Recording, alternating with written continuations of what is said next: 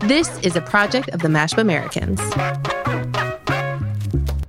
Hey, I'm Amy Choi. And I'm Rebecca Lair, and we are the Mashup Americans. Ooh, it's summer. We're here.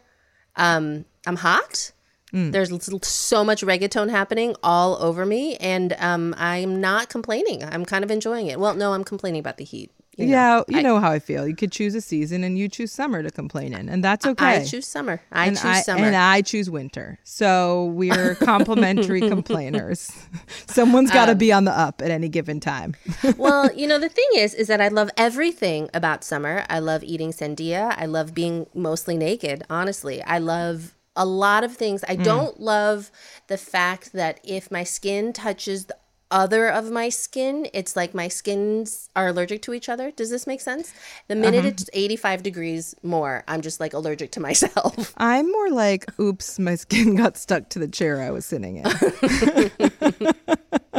Well, this is the thing. I enjoy the skincare girlies and the makeup girlies on Instagram because I'm old, so I watch their TikToks on Instagram Reels. Of course. But they're all about like the oiled glowy leg, and I'm into it. I get it. But I tried doing it once at the movie theater, and then when I stood up, I had 2 long oil prints on the seat at the Alamo, and I didn't know what to say about it. And I walked away.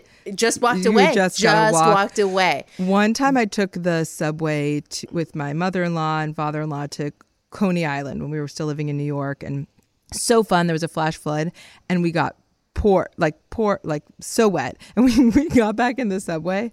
And when we got back to our stop, and no one else had been in the rain, apparently. So everyone else in the subway was dry and we were sopping wet. And we stood up and it looked like I had peed on the seat. And I just walked out. So you're welcome to those people. You can't even acknowledge that. Well, so we're here. The last we saw you guys or spoke to you guys or were in this podcast feed were when we were wrapping up Grief Collected. And I'm going to say it's been a vibe shift. It's a vibe shift right now. Well, the last 6 months have been so informed by everything we learned there, including the fact that we got to go to El Salvador together for the first time. You and your family, your awesome kiddos who are my little niece and nephew, came with my family to meet my aunts and uncles and see, the ancestral homeland, which, it's a lot of Linda Ty there. It's a lot of freaking ancestral. It's a once displaced ancestral homeland. Oh my goodness. Yes, once displaced. And so then there's all these other layers, like, right? Going to the cemetery where there's all these Jews who were born in 100 years ago, 120 years ago in Eastern and Central Europe, and then are buried in a tropical cemetery in San Salvador. Which was founded by Rebecca's grandfather, the only and first Jewish cemetery in San Salvador. And there's like 23 people in there, maybe. Yes. Well, and I would say 8 are my family members. Yes. But it was so beautiful. And I actually think that a lot of the vibe shift, maybe there's been a global one, and we're dealing with that all in our own ways. But also, I do think that at least for both of us and for our teams that worked on the Grief Project, that there was actually like working on something that profound and thinking about grieving and the process of grieving and the things that we needed to like actively do in our grief, to have, as all of our experts said, a healthy expression of it, whatever that was. I actually feel lighter than absolutely. I have. And I think there's been this like part of the YOLO of this summer, part of like getting us to El Salvador was like, a lot of it was just like, oh, right. Because all of that is true, like everything that we explored in Grief Collected, this part is also true, which was like cocktail hour starting at 11 for some people. It was like floating in the estuary just to float. Because that felt essential to do. Like just going to this beautiful tropical cemetery and like laughing and laughing and laughing, because let me tell you, these old Jews, Rebecca's aunt and uncle, were trying to like unlock the cemetery, except then keys got stuck. Then they were like, is this even the right key? And then somehow her aunt had like oil in her car, which I guess is actually a reasonable thing to have in your car. But then there were like, all of us were like putting oil into the cemetery's lock. And I was like, and then my son was trying to climb over the fence. Comunidad Israelita there. Yeah, I mean, honestly, the best kind of shenanigans that come with these adventures and life adventures. And I think it's that YOLO-ness that I think Mashups lights a fire under us. And it was just such a joy to share it because we've talked about it for 10 years because this fall is the 10th anniversary of the Mashup Americans, of when we founded this company and this studio and this project together. And in those 10 years, we have talked about all this. You even got to go to the source of some of my revelations. Oh, my God. You went to Mercado Merliot. And I had chicken soup with lime, which Rebecca thought was a Jewish thing. No, guys, it's Central American. And you went to the place where I went with my Aunt Coochie.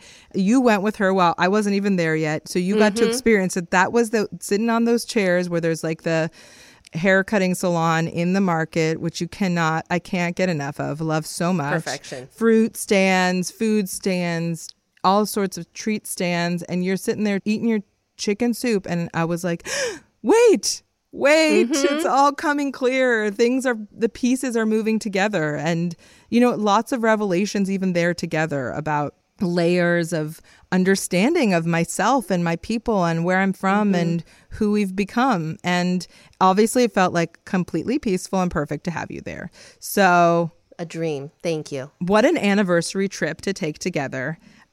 We are so excited that it's 10 years of the Mashup Americans. We have some spectacular projects planned for you all to share, thinking about travel to the motherlands. Ways to live a mashup life. What is the guide to living a sort of rich, bountiful, not scarce at all life that's really honest and authentic? Abundance. And also just thinking about all the things that made us, whether they were pieces of art. We've been thinking so much about books. We've been reading again. We're alive. We did just read a book that both of us had been delaying for quite a while. And just carrying around the books also came on vacation with us. That felt really important. We're so excited to celebrate with more live gatherings and like gatherings in our hometowns of New York and LA. And, maybe wherever else we want to throw a mashup party. Yeah, that is exactly it. In the run-up to our 10-year anniversary, we are feeling the love. So we wanted to share our rom-com that we created with Sonoro last year, Love and Noribang. It's just the world we all want to live in, as English, Korean, Spanish, with all just bright and beautiful and travel and joy and love and miscommunication, all the good stuff. And always a happy ending. It means different things when you say happy ending. Yes, but correct. A joyful ending? Oh. A great ending. Everyone is happy in the end. Everyone's happy. Everyone is happy. Spoiler alert, it's a rom-com. It was a top podcast in Korea, the U.S., and Mexico. One of Apple's favorite podcasts last year and a nominee for Podcast of the Year. Who are the stars, Amy? Oh, it's just our friends. Randall Park plays the city of LA. Justin Min, Francia Reza. It's just a fully fucking delightful 10 days of audio that we are going to give to you as part of this is the year of 10s. We're doing 10 things of everything. So every day for the next 10 days, you are going to get one episode of Love and Norebang. We hope you enjoy it. It's just like kind of the perfect summer romance that we hope all of you are enjoying right now. And, just remind you guys, hey, we're here and we're going to be back with so much more very, very soon. And with that, Amy, before we go, what is your karaoke song? What's your Norebang go-to? Well, I have two. You Oughta Know by Alanis Morissette, which is one mood. And then Stay by Lisa Loeb, which is another. Look, are they different moods? I don't know. They may be the same to me. They're just like a corner of my heart, which is a separate podcast about how both of us are going to see, we're each going to see Tori Amos and Liz Phair this fall. So, oh, wow. These are our I think this is what the children call mother, except that we're both actually mothers, so it doesn't work. I'm too silly to know how any of it works. Well, obviously mine's from the same era. I feel like it's Blind Melon, No Rain. Oh, you know. Yes. Do you put on a bumblebee suit? Obviously, and tap dance around. Who do you think I am? I know how to commit to a bit. Okay, everyone, enjoy Love and Norebang. It's our hearts, it's our love, and just smile. Enjoy Chesan and Anna. Ciao. We love you. Bye. Bye.